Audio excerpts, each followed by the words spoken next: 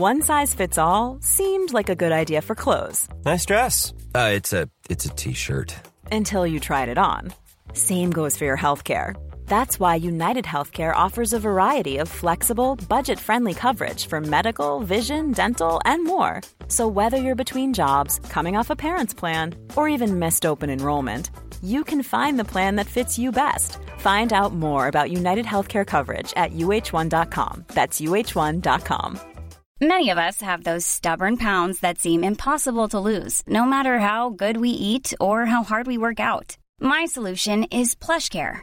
PlushCare is a leading telehealth provider with doctors who are there for you day and night to partner with you in your weight loss journey. They can prescribe FDA-approved weight loss medications like Wegovy and Zepbound for those who qualify.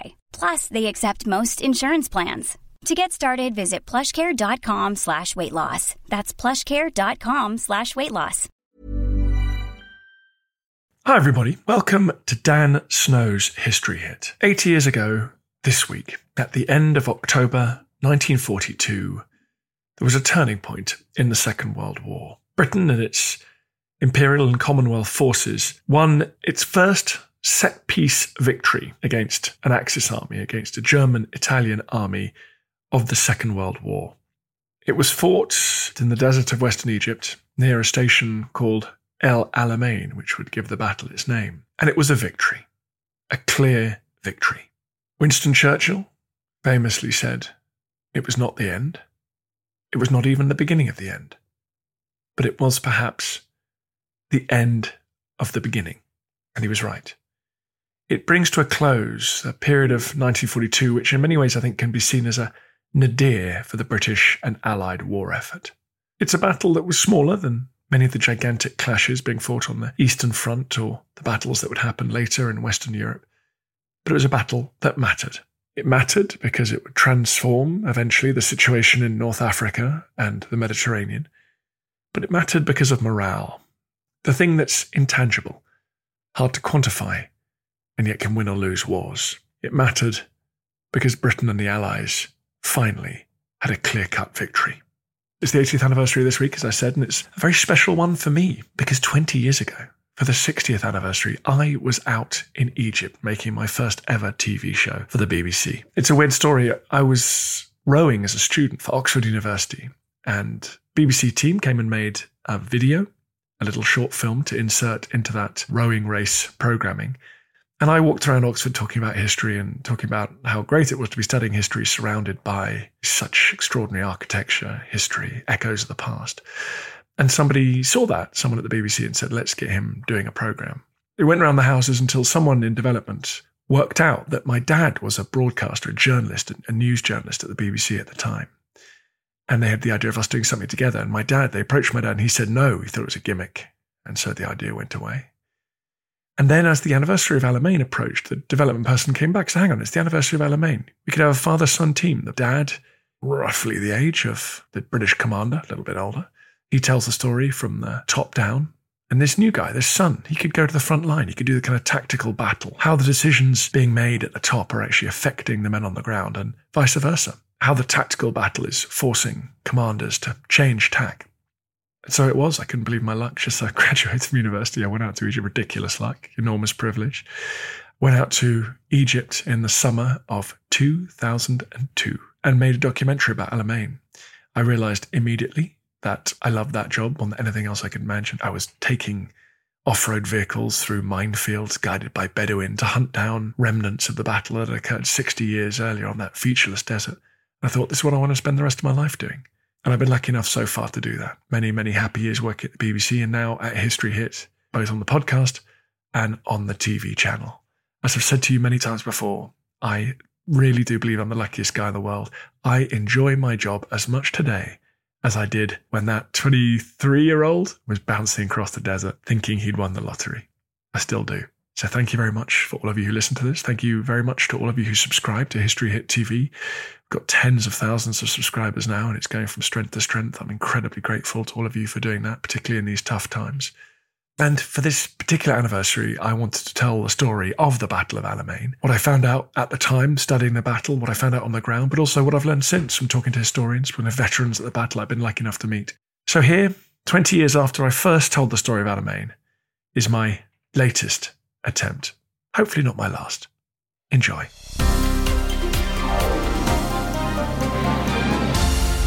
The summer of 1942 was a grim time for the Allies. Hitler's forces in Russia were making enormous advances.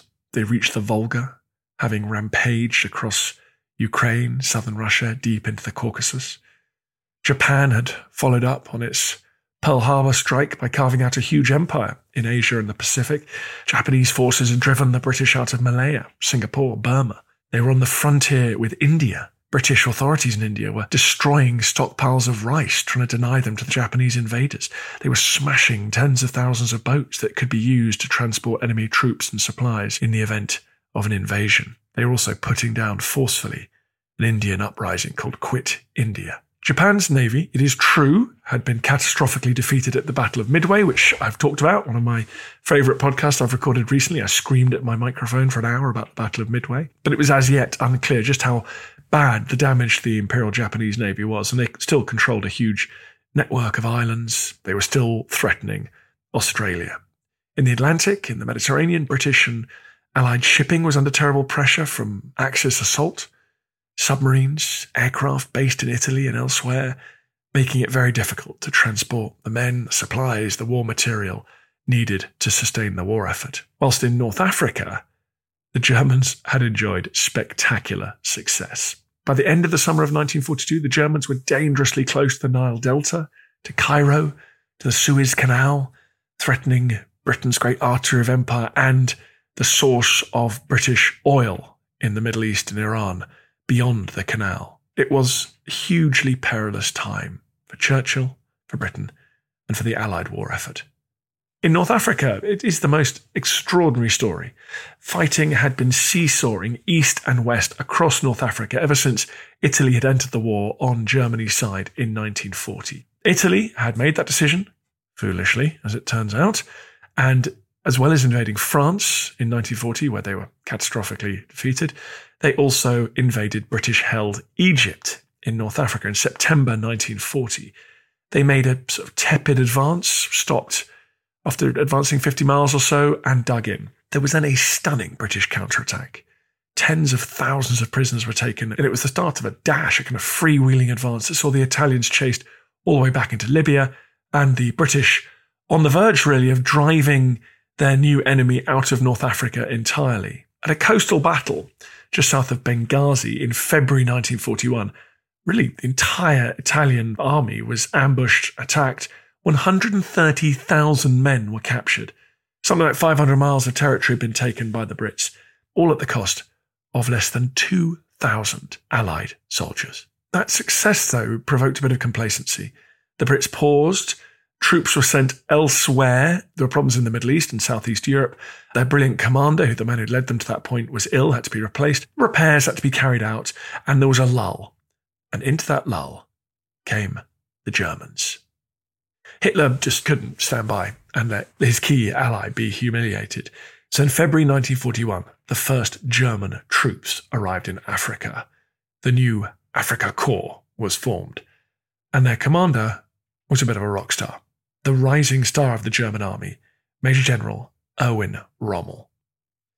Rommel had had such an interesting career. He'd once tricked 10,000 men, ironically they were Italians, to surrender to his much smaller unit. And between the wars, he'd written a best-selling book about how to fight modern war. I remember reading it at university. It's a remarkable book.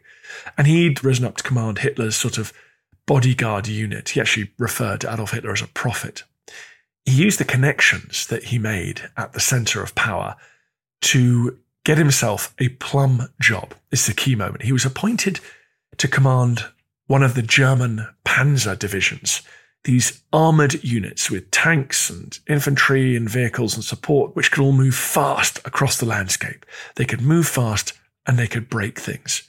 When you think of so-called blitzkrieg warfare, you're thinking of warfare carried out by these German Panzer divisions. In the invasion of France and the Low Countries, Rommel was a standout commander. He reached the Meuse, this big river in France, shockingly fast. He personally led the crossing of that river.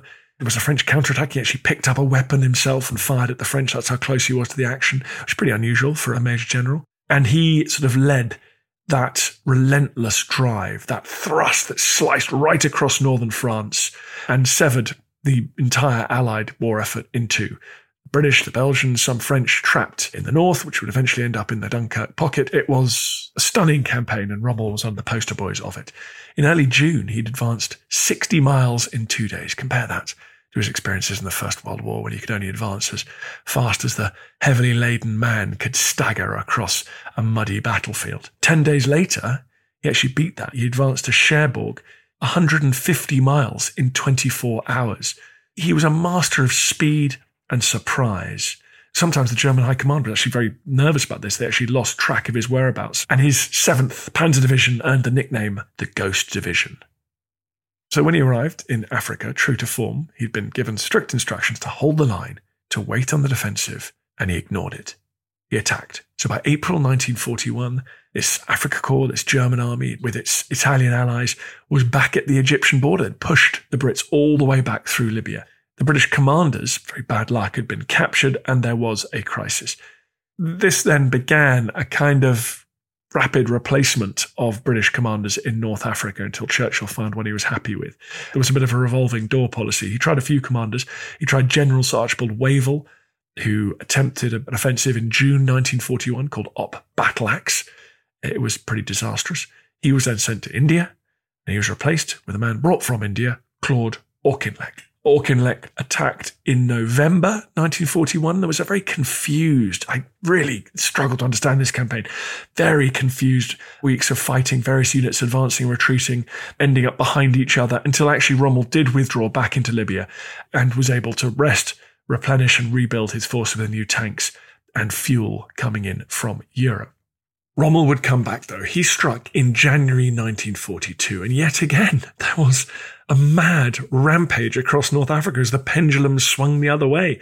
British units were pulverized as they retreated back towards Egypt, really for the second time along these roads and tracks. The city of Tobruk fell, many of you will have heard of. 30,000 Allied troops surrendered. It was a terrible defeat in this year of defeats for Britain. Rommel, on the back of that, was made a field marshal. There was now a sense that he had the Suez Canal in his sights. He was on the verge of a decisive victory in North Africa. In late June, Rommel, moving across the Egyptian desert along the south shore of the Mediterranean, arrived at a last-ditch British defensive position at the railway station called El Alamein. If the British fell back from this position, Egypt would be lost, their entire position in the Middle East threatened. Now, the Brits did have a couple of advantages here. First, they were very close to their supply depots, so they could rush every gun they had, every shell, forward to man this defensive position. And that gave British commanders an enormous advantage. But secondly, British commanders, for the first time, were receiving Enigma decrypts. The German Enigma code had been broken at Bletchley Park. You've heard me talk about that on many of these podcasts in the past. But they were now not only being broken, they were being broken in time for them to be useful on the battlefield. So operational messages were being decrypted, messages about where people were heading, what fuel was being delivered where. In July 1942, the Germans assaulted these defensive lines. But Auchinleck, the general, pounded them with every gun he'd managed to scrounge from the theatre of war and every aircraft that could just about fly with something attached to it. The German attack faltered, an Australian counterattack pushed them back, and Rommel halted. He was stopped, but not defeated. In the aftermath of this victory, as occasionally happens, the man partly responsible for it got the sack. Churchill decided that he was going to come and check out the situation for himself. His Foreign Secretary, Anthony Eden, tried to persuade him not to go to Egypt. He said, "Do not act like a great blue bottle buzzing over a colossal cowpat." But Churchill wanted to go to see Stalin anyway and thought he'd go via Egypt and take the temperature on the ground. He arrived in August. He met with Auchinleck. He didn't like what he saw. Insufficiently positive. And he sacked him. In his place, he appointed Lieutenant General Gott, nickname Strafer Gott. Strafing being the word for machine gunning, basically. So he's had a pretty tough reputation. He was installed as commander, but he was killed, amazingly. His plane was attacked. It was shot down by a stray German fighter on his way to Cairo to take up his job. He helped survivors away from the fuselage when it crashed in the desert, and he was killed as German planes strafed them on the ground. He was replaced by Bernard Law Montgomery. He was a character. I guess one of the important ways to understand Montgomery was thinking about his experience during the First World War. He was thrown into a hastily arranged, completely unsupported infantry attack at the Battle of Le Cateau, really the second battle of Britain's war on the Western Front. He watched men cut down around him, all for nothing. He was shot at the Battle of Ypres a little later on in 1914. A sniper's bullet hit Montgomery in the chest, pierced his right lung. He fell down, exposed to enemy fire, with a sucking wound in his chest, almost certainly a fatal injury. A fellow soldier ran over and tried to put a field dressing on his injury. That man was shot in the head and fell on top of Montgomery, sort of crushing him. So Montgomery was pinned beneath the corpse of this man. More shots were fired at them, and a series of bullets aimed at Montgomery hit the dead man. Montgomery was shot in the knee as well. He remained trapped there as his chest filled with blood. He was rescued as night fell and made an extraordinary recovery. They actually prepared a grave for him, but he didn't need the grave. He made a miraculous recovery. He spent the rest of the war as a staff officer. In late 1918, he's pictured with the young politician Winston Churchill in the dying days of the war, standing next to each other. I don't think they met, but they happened to be standing next to each other at a review. And these two men were now in some ways dependent on each other. He was a loner. I think it's fair to say the great love of his life, his wife, had died in his arms in the late 1930s from septicemia, blood poisoning, as a result of, I think, just a little scratch. So he was fairly closed off emotionally. Churchill later said about Montgomery that in defeat, he was unbeatable, in victory, unbearable. And Montgomery himself was fantastically vain, particularly after victories like at Alamein and the rest of the war. He was once asked to name 3 great generals, and he replied, the other 2 would be Alexander the Great and Napoleon. Anyway, he arrives in Egypt and he weaves a bit of a narrative later in the war, saying that the army he found there was depressed, were all making plans to retreat and the whole thing was a disaster. That somewhat overstates his own agency, but it is true that he arrived with great energy. He issued a statement, I want to impose on everyone that the bad times are over, they are finished. Our mandate from the Prime Minister is to destroy the Axis forces in North Africa. It can be done and it will be done. And I remember talking to Victor Gregg, who was a rifleman in the 8th Army at this time. He lived till 101. You'll have heard many of my conversations with him on the podcast, sadly passed away last year. He talked about Monty's impact on the 8th Army. I talked to him about this when I first met him 20 years ago, making the Alamein programme back then. And he said he was struck because he met Monty in person. He did the rounds and he came and introduced himself to nearly everybody. And he said he was outspoken. He seemed to talk to them and they quite liked him. They thought he was all right. But they'd had so many commanders before that they, to a certain extent, were still a bit cynical. Montgomery made a big show of having plans for any further retreat burned, even though all good staff officers should have plans for all sorts of eventualities. He had these ones sort of ceremonially burnt and invited reporters along to see it. And he set about restoring the morale, restoring the supplies, the equipment of the 8th Army, of the British and Imperial force out there in the desert, now anchored at Alamein. And Montgomery got lucky. The British government was sending a lot of gear to that army. Planes, more men, more supplies, especially tanks, started flowing into the Western Desert. The new anti-tank guns were issued to nearly every unit. Anti-tank gun is a big piece of artillery, a big gun. It looks a little bit like a cannon, a modern cannon. And they fire the shells that will penetrate the armour of a tank and knock them out. Previously, much of the British forces had been armed with a 2-pound anti-tank gun, meaning a gun that fired a 2-pound shell. Now 6-pound anti-tank guns were issued to everyone, so 6-pound shell capable of smashing through the armour of the most modern German tanks that they might face. As well as those guns, 300 Sherman tanks arrived from the USA, from Britain's new ally, the USA, better than nearly every Axis tank that they faced in the desert. There was also a focus on training. Montgomery rigorously trained his men. New officers, new men were assimilated into old units, and they worked on the tactics required for an attack, a set-piece attack into German lines. And those Germans had problems. The British enemy were gaining in strength opposite them, and the Germans were weakening. They didn't have enough fuel. 50% of their supply ships going to Libya were being sunk by the Allies in the month of October 1942. There was not enough fuel, there was not enough food, there were not enough reinforcements and spare parts. Malta, little island of Malta, you heard me talking about in the podcast earlier this year, held out against sustained Axis attack. The siege didn't work, and that meant it could still be used as a base from which Britain could sit astride those Italian supply lines to Libya. The failure to subdue Malta would be catastrophic for the Axis campaign in North Africa. The Axis forces lacked water. Fascinatingly, this is a bit niche, but it's quite interesting. The Axis officers, German Italian officers, regarded latrine organisation as beneath them. They were like, I don't care where men go to the toilet, it's ridiculous. So within days of arriving in their positions, I learned this in Daniel Todman's fantastic book called Britain's War, their units were surrounded by human waste, and of course disease follows that unpleasantness. By the end of October 1942, 20% of German troops were ill, mostly with dysentery. Rommel himself had hepatitis, not sure if it was from the poo or not, but he had to go home, and his men were seriously in the shit. But they did have a formidable defensive position.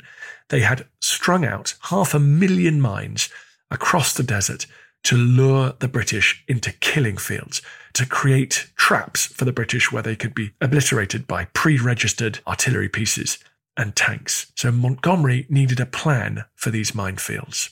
One of his very brilliant plans, actually, was called Operation Bertram. This was a gigantic deception campaign. They built up huge amounts of supplies away from the Mediterranean, way down in the south, which implied that the British forces were hoping to attack in the south, sweep round and encircle the main German-Italian forces up there on the Mediterranean coast. To make that even more clear, they started building a fake pipeline as if they were pumping water or fuel down to the south.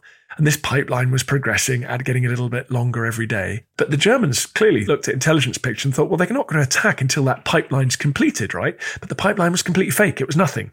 And so the pipeline was never completed. As well as dummy pipelines, they had dummy tanks made of balsa wood, of canvas, of inflatable material. There's a great picture of a couple of men picking up a dummy Sherman tank to show that it's just a fake. But from the air, they looked real. So that was a huge fake army and supply dumps concentrating itself in the south. Further north is where Montgomery was going to make his effort. This is Dan Snow's History Hit. More after this.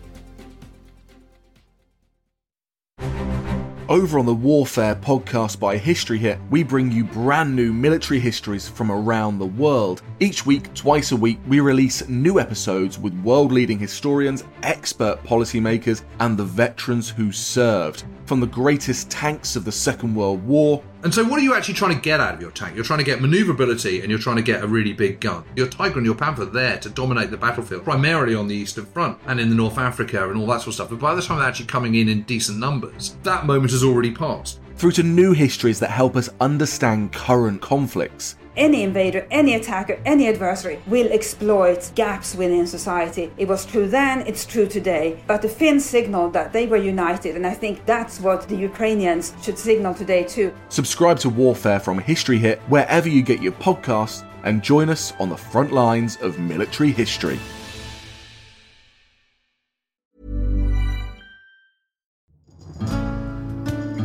I'm Professor Susanna Lipscomb, and on Not Just the Tudors from History Hit, I'm looking for answers to the big questions about every aspect of life in the early modern period.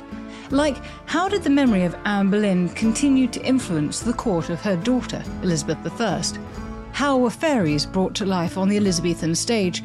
And how did the arrival of male-only doctors threaten the lives of women? In other words, not just the Tudors, but most definitely also the Tudors. Twice a week, every week. Subscribe now and follow me on Not Just the Tudors from History Hit, wherever you get your podcasts.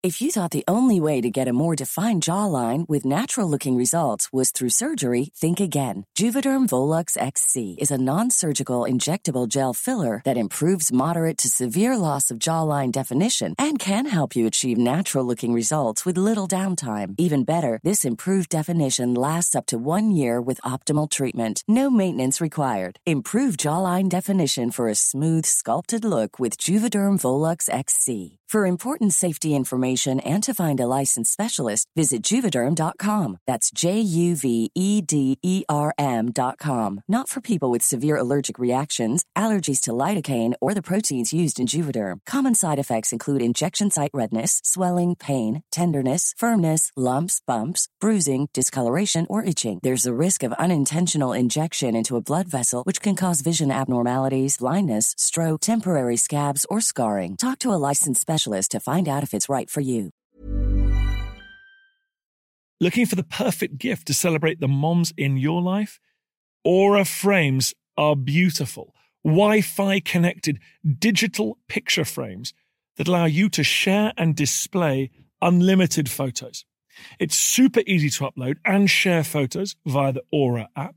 And if you're giving an Aura as a gift, you can even personalize the frame with preloaded photos and memories. And also remember, when using messaging apps, they shrink the photos. You cannot print those out. You cannot blow them up. This is high quality imagery going to one of the most important people in your life. The Aura app is super easy to set up. It takes about 2 minutes and you're going to love it. There's free unlimited storage, add unlimited photos and videos, and invite as many people as you want to a frame. Right now, Aura has got a great deal for Mother's Day. Listeners can save on the perfect gift by visiting auraframes.com to get $30 plus free shipping on their best-selling frame. That's AURA frames.com. Use code DANSNOW at checkout to save. Terms and conditions apply.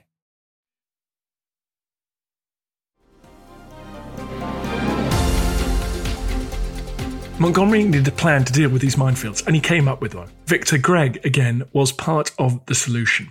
He remembers being told on the 22nd of October, 1942, that an attack would be going in the following evening at 10 o'clock. So they were given, say, 36 hours notice.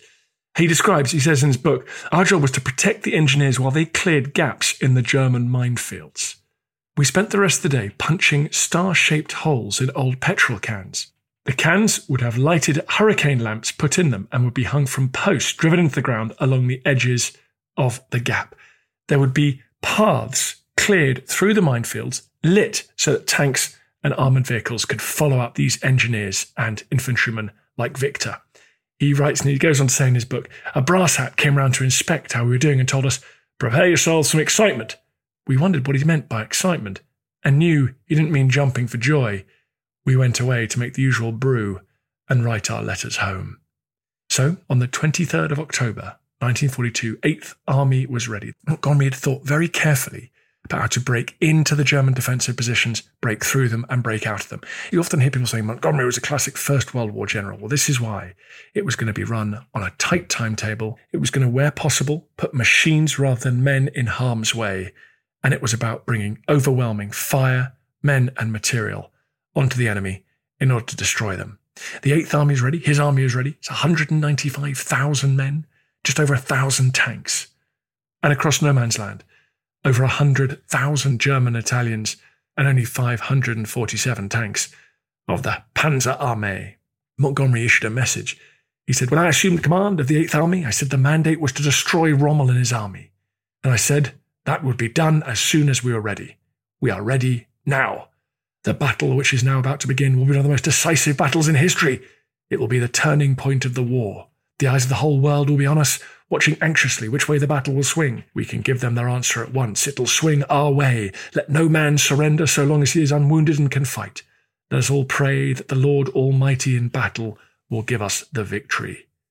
I remember Victor Gregg and I looked at that once, at that transcript, and he commented that, and he remembers him and his mates sitting around saying, I don't think the Lord God's got very much to do with it. We're just hoping that Montgomery wouldn't do what other previous generals had done, and that's send men and tanks rampaging forward into the savage anti-tank fire of the German panzers and the legendary 88 guns, these guns that began as anti-aircraft guns, but if you swivel the barrel down to horizontal to the ground, they were fantastic at taking out tanks as well. Through the day of the 23rd of October, the men sat around. There was a light drizzle that fell through part of the day. Many of them wrote home. Victor writes in his book, written years later, but still very powerful. We all sat with our private thoughts. Everybody tried to cheer everyone else up whilst attempting to hide their own private fears. It may have been easier for the troops who'd just come up, but us old hands are under no illusions. We were all shit scared, trying not to show it. Once the flag went up, it would be easier, we knew. In the meantime, we waited and cursed some more. The waiting came to an end at 9:40 p.m. on the 23rd of October. 882 shells were fired pretty much simultaneously, nearly 1,000 guns. Victor writes, without warning, a very light soared up into the night sky, and as it began to descend, the first guns opened up. The whole 25-mile stretch of front shook with concussion. Thunderous roar enveloped us as shells churned up the earth over which we would soon be advancing. The bigger guns to the rear opened up too, the heavy shells going over with a strange swirling sound. A continuous stream of heavy metal passed over our heads. Then we could see the flashes out to sea as the guns of the warships added their weight to the fray. Fear vanished. Over the next 5-6 hours, the British and Imperial troops fired something like 500,000 shells at the Axis forces. And that wasn't all. Overhead, RAF bombers blasted key German targets on the ground, and other aircraft flew overhead with sort of radio jamming gear so that the Axis units wouldn't be able to communicate with each other. And at about 10 o'clock, so 20 minutes after the bombardment started, the infantry, people like Victor Gregg, and the engineers moved forward. This is amazing, this bit. Victor describes it here. In front of us and around us were the engineers lying on their stomachs, searching for mines, prodding away with bayonets, desperately feeling for the touch of metal upon metal. We moved slowly forward, the lads behind us banging in the metal rods and hanging up lighted tins. Soon the whole area was lit up like Piccadilly Circus, and that was the job of these infantrymen. Going forward, no protection from the enemy other than the gigantic artillery barrage landing in front of them and keeping the Germans and Italians' heads down. But I've done this with the Royal Engineers, in fact, 20 years ago for this programme I made. I went through a simulation of this. You crawl forward and you use your bayonet. Nowadays they use little metal rods. Your bayonet, the long knife-like dagger on the front of your rifle. You unclip it from the front rifle and stab it into the sand, and then you move forward, and when it clicks onto metal, you know that there's a mine buried there. You then scratch around it, scratch the sand away. You then take the mine out, you make it safe, or you just push it out of the way of this track that you're clearing, perhaps into the minefield on the other side. And this was the essential job at the beginning of El Alamein. These very brave engineers just going ahead doing this on hands and knees, on their stomachs. And I remember being on the battlefield of Alamein 20 years ago, and it's still absolutely littered with mines. You move around it, the Bedouin guides tell you where's safe and where you can and can't go. And there's still endless minefields. You can't see anything, but they're all down there, and every so often, unlucky car, person, animal detonates one of the mines. These channels had to be about 7 meters wide. That was the width of a tank.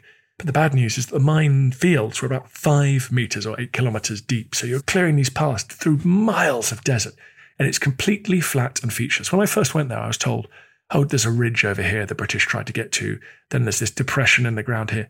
Honestly, it all looked identical. We could have filmed the entire program out the back of our hotel.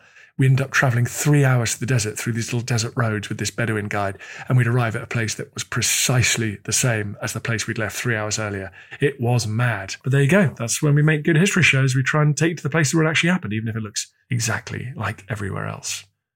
Victor and his mates, the infantrymen, were being machine gunned, they're being mortared. I remember him telling me about the poor sods who were, I think he describes it, they took a pasting or took a beating, even though they were keeping themselves tight to the ground, slithering along on their bellies. Every so often they'd miss a mine, vehicles that were trying to push up with the infantry, with the engineers to provide a bit of cover for them, a heavy machine gun. They'd blow a track off, they'd have to stop and repair them. And behind the infantry and the engineers, the tanks started rolling as quickly as possible. And soon they churned the desert sand up into this very thick cloud that stuck to everything. And Victor says he'll never forget, I'll always remember him telling me this, tell me this story a few times. He'll never forget a Highlander, a piper, of a Scottish unit moving forward, guns and very lights occasionally flashing, turning the desert night into day. And he saw this piper marching slowly forward, coming out of the smoke and heading off into the raging battle in front of him. And being led by that piper, the men of the Highland units, the Highlanders, heading as far west as they could to do battle with the German and Italian outposts, suppress them and clear the road for tanks to push on through the German positions. I remember Victor saying if ever he saw anyone who deserved a VC, and he saw many people who did win Victoria Crosses, it was that piper. So through that first night, the Scots that I mentioned there, the Indians, the Australians, New Zealanders, the South Africans, it really was such an extraordinary Commonwealth imperial battle, this one at Alamein. The infantry took most of their objectives, but inevitably the tanks were slow getting through the minefields. It's anything with vehicles. The tracks come off, engine failure, they're knocked out by an enemy shell, and suddenly they're holding up the entire advance. You've got to push them off somehow into the minefield. You've got to clear them out the way. You've got to get them repaired. So things obviously went slower than had been planned. That meant that as daylight broke, well, there was hell to pay. The infantry dug in, they would scratch out holes in the sand, try and get below the ground, get out of harm's way, while the tanks basically stuck there on top of the surface. No hedges, no trees, no dugouts they could go into. They're just moving and firing, engaging German tanks and guns at big distances, thousands of meters. The Shermans were able to pick off the German tanks at longer range, so they for once had the advantage in this battle. And the British anti-tank guns, these 6-pound anti-tank guns, could in turn destroy enemy German vehicles who desperately tried to move forward to close the range to engage with the British tanks. It reminds me of a kind of naval battle at this point. You've got these metal land ships, these ships of the desert moving around, able to be seen by the other side, just exchanging fire. And it all comes down to gunnery, how accurate you are, how nimble you are in your vehicle, and the technical advantages of the particular gun that you're firing. It's the one battle I've talked to people in tanks and in infantry. Everyone in tanks said that they were so glad they weren't out there. They weren't infantrymen, because there would be machine gun bullets, there would be anti-tank rounds ricocheting off your tank. You were hunkered down in this safe metal tank. But everyone who's an infantryman at that battle says how glad they weren't in tanks, because they witnessed tanks brewing up, they called them. Shermans were fueled by petrol. They had aviation engines, so very, very flammable, more flammable than a diesel engine would have been. So when they did catch on fire, they would go up like a kind of firework. People called them Tommy cookers. And so the infantrymen remember seeing these tanks go up and being very, very grateful they weren't in a tank. I think that's survivor bias there, because depending on how you got through the battle, you thought you picked the best path. Captain J.T. Lang was a gunner. He was an artilleryman. And he described pushing forward with his crew on the 24th. Go forward early. Quite a few bodies. Shortly, hit a mine which blew off my right front wheel, so we're stuck. Recovery vehicle picks us up and we transfer back to the Bren carrier. Commanding officer comes on the phone line. No one knows where the Argylls are, which is a Scottish infantry unit. Go out and find them. We set off in the carrier. Brief brush with some Italians and find the Argylls, rather jaded but operational. They have no food or water. Vehicles carry reserve supplies, as sometimes we get isolated. We handed out all of ours, including a few carefully hoarded bottles of beer. Very generous. They must have been in dire straits. Now, Rommel had hepatitis, like I said, so he was actually in Germany. Strange thing about Rommel, he was in Germany when the Battle of Alamein started. And guess where he was when D-Day was launched, where he was supposed to be protecting the beaches of Normandy in northern France. He was in Germany again, seeing his wife. Strange coincidence. Anyway, so Rommel was in Germany, and his deputy, General Stumme, rushed to the front line to see what was going on. He came under fire himself, and he had a heart attack. He dropped down dead. So things are going badly for the Germans. Certainly the British haven't broken through yet, but they've broken into German defences.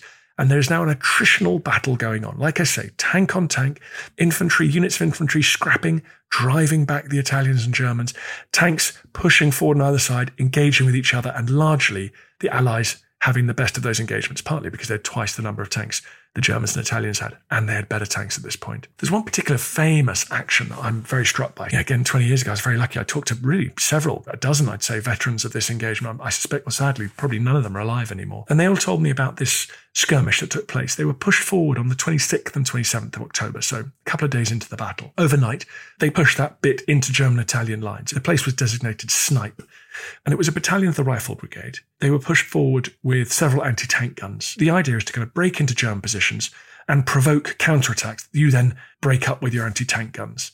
So actually, Victor Gregg was one of the riflemen, and he just remembers fighting all day. He remembers one of his friends, Izzy, who kind of went mad, picked up a machine gun, firing it from the waist, charged towards German ranks, and was cut down the hail of bullets. But as the day went on, Victor remembers a massive infantry attack. He writes in his book, actually, this bit. He said, "Still they came forward, climbing over the corpses of their comrades, shouting and screaming. We were literally blowing their heads off as they tried to clamber over the edge of the rise in front of us. It now got so bad that it was impossible to touch the bare metal of our weapons. When at last it seemed they were going to beat us, they hurled their tanks at our few remaining guns. The gun to our right was now only manned by one lad, Sergeant Calliston.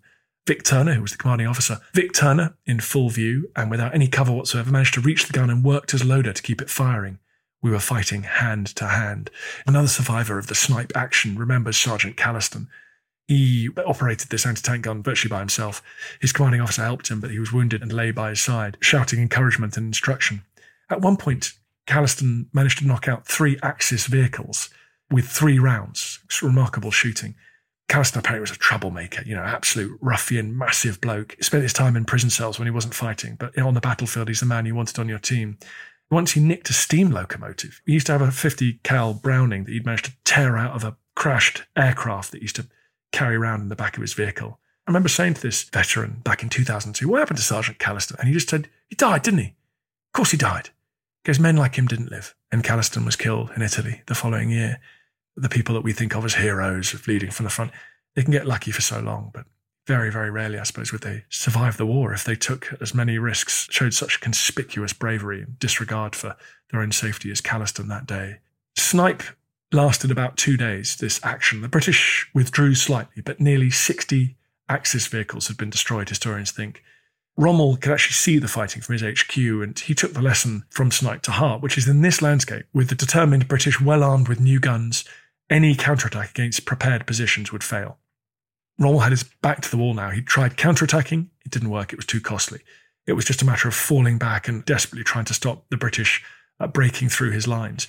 By the 27th, I think it was, 26th, 27th, he was down to just 100 operational tanks.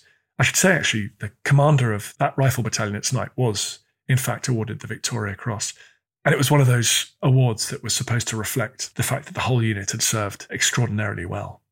So that's the Battle of Alamein, attritional, clawing forward, often at night, and then engaging enemy vehicles by day when you could see them. I came across a lovely quote by Driver, a logistician basically, someone who's bringing up endless supplies, water and shells to the frontline soldiers. He's called Driver McCaskill, and he remembers it was a very hectic time for us, with the guns again using ammo as fast as we could supply it. Fortunately, we were able to make most of our journeys in darkness, as for most of the way we were in full view of the enemy. Quite exciting for those who like that sort of thing. He remembers once we delivered a load of supplies to some infantrymen. It was actually the Argylls, again, this Scottish unit. They were thrilled. They discovered a treasure trove. He writes, the Argylls' objective was a former German divisional headquarters and yielded much valuable equipment, store of fine wines, large number of iron crosses and Afrika Korps badges, which is why so many jocks, judging by their badges and decorations that day, were highly decorated members of the German army. I just love the idea of all those drunk Scotsmen covering themselves, festooning themselves with medals and decorations and unit badges from the German army. The battle was progressing. The Brits and their allies were edging forward, but not quick enough for Churchill. He had to be restrained from getting involved by Alan Brooke, his senior soldier back in the UK. But Montgomery was aware of this pressure, and he wanted to bring things to a head. He wanted to decisively break through German lines, send them scurrying back into Libya. And on the 2nd of November, he launched a sort of second major attempt at breakout. He called this one Operation Supercharge. So again, the infantry would surge forward, make lanes in these gigantic minefields. New Zealanders would do the bulk of the work on this occasion. It was a Maori battalion in particular, captured a very important Axis position. And then having cleared mines out the way, having cleared infantry posts out the way, these tanks would go for it. They would charge through. On this occasion, he was very robust with his tank commanders. He said, I need you to break through, even at the risk of your own vehicles and of your own lives. There's no waiting here. This is it. This is supercharge. And his New Zealander sidekick, the very brilliant General Sir Bernard Freyberg, wrote that we all realise that for armour to attack a wall of guns sounds like another balaclava, i.e. the charge of the Light Brigade. It is properly an infantry job, but there are no more infantry available, so our armour must do it. So Montgomery made it clear, as did Freyberg, that he would accept 100% casualties if their leading tank units could basically break through this final German line of defence. And, well, unfortunately for the armour, they almost did sustain 100% casualties. The 9th Armoured Brigade started the attack with 94 tanks, reduced to only 14 tanks by the end of the attack. There were 400 crewmen involved in the attack, and 230 were killed, wounded or captured, an astonishing level of casualties. To stem this massive armoured assault, Rommel, in turn, was forced to hurl the remnant of his two once mighty tank divisions, desperate to hold back the British tanks. And what you get is the largest tank-on-tank action of the battle so far. And in that, the superior numbers of the Sherman tanks, the superior quality of those tanks, especially the Sherman, meant that the Germans were annihilated. After that terrible battle in which tanks were hit with all manner of anti-tank rounds, some of them just smashed the outside of a tank so hard that you turn everything inside the tank into shrapnel, tiny bits of flecks of paint come off, nuts, bolts, washers, anything loose is just thrown around the tank at supersonic speed, shredding anyone and anything inside. Alternatively, a round might detonate in the fuel, like I said, and send a gigantic white-hot flame high into the sky above the tank as it instantly incinerated anybody inside it. Some people said it was like a Zippo lighter being ignited. After that big tank battle, Rommel was told he'd have 35 tanks available the next day, and his artillery, his guns were at 30% of their strength at the start of the battle. And Rommel concluded that it was over. In order to avoid a breakthrough, in order to avoid his army being surrounded, he must start withdrawing. Well, he did the classic. He messaged Hitler and said the situation was impossible. Quote, in these circumstances, we had to reckon, at the least, with the gradual destruction of the army. And then Hitler did what Hitler does, what autocrats do, what Putin is doing. Hitler intervened and told them to stand to the last man. Classic authoritarian flex. Rommel actually couldn't believe it. Suddenly, he had this road to Damascus moment. He realized that Hitler didn't know what he was talking about. If he stayed put, his army would disintegrate, would cease to exist. And in fact, he did, for a day, try to obey Hitler's orders. And then 36 hours later, he wrote, our front broken and the fully motorized enemy streaming into our rear, superior orders no longer count. We had to save what there was to be saved. And he retreated without waiting for Hitler's acquiescence. In pulling back, he managed to save the rump of his German troops. A lot of the Italians were left behind. The Brits took 30,000 prisoners. On top of that, the Axis forces lost 2,000 killed, 5,000 wounded as well. So around a third of their army on the eve of battle was lost. The British forces suffered perhaps just over 2,000 dead, 9,000 wounded and 2,000 missing, so effectively dead as well. That fell particularly heavily, as we talked about, on the tank crews, but also on the infantry. So it might not sound like much compared to the overall strength of the army, but some infantry units were down to 50% strength. So terrible casualties within those units that were going forward at night and doing the hand-to-hand fighting, doing the skirmishing, driving back those German positions. So it was certainly not a victory without cost, but a victory it was. The Germans were fleeing. The vast majority of their tanks, their panzers, their armoured vehicles were smoking ruins, and their legendary anti-tank guns, these 88s, had proved that they could be overwhelmed, and the lines penetrated. Captain Lang, who I mentioned, the gunner, reports on the 4th November, last firing, we have fired about 1,800 rounds per gun since the 23rd. They would have needed new barrels. They got worn out. Montgomery, after that, received some criticism for not encircling and completely destroying Rommel. I mean, that's not as easy as it sounds. Rommel was in headlong retreat. The rains turned the road to mush. Logistics is very difficult. His units had been badly battered. And to be fair to Montgomery, he did advance 800 miles in the next 20 days. It's not like Rommel gave him much opportunity to surround and capture him. Once again, British and Imperial forces streamed east along North Africa through Libya on the way to occupying all of the Axis lands in North Africa. In Britain, back home, the news was greeted with relief, with joy. Churchill allowed church bells to be rung for the first time since the invasion scare of 1940. According to Home Intelligence, which was the British government's attempt to work out what the British people were thinking, and the news of that success meant that the British public thought that the second week of November of that year was, quote, the best week of the war so far. A good many people tried to remain cautious in the midst of general jubilation, the report says, but it indicated a growing belief that the war will be over within the coming year. I love this. Very snooty, very official. The less thoughtful suggest. Hey, it's Danny Pellegrino from Everything Iconic. Ready to upgrade your style game without blowing your budget? Check out Quince. They've got all the good stuff, shirts and polos, activewear, and fine leather goods, all at 50 to 80% less than other high-end brands. And the best part? They're all about safe, ethical, and responsible manufacturing. Get that luxury vibe without the luxury price tag. Hit up quince.com/upgrade for free shipping and 365-day returns on your next order. That's quince.com/upgrade. Just the spring or even Christmas. I think that's pretty optimistic. The war would not be over by Christmas 1942, sadly. Should have been, but wasn't. Britain and the Allies had its victory. It was an important victory because it showed that Britain could beat Germany in a big set-piece battle without the help of the Americans or the Soviets. The British were determined to cling to great power status, to be equal partners with their two gigantic allies, and Alamein was the strongest marker so far that they could lay down. Winston Churchill summed it up as he often did. Before Alamein, we had no victories. After Alamein, we had no defeats. Thanks for listening, everyone. I feel we had the history upon our shoulders. All this tradition of ours, our school history, our songs, this part of the history of our country, all were gone.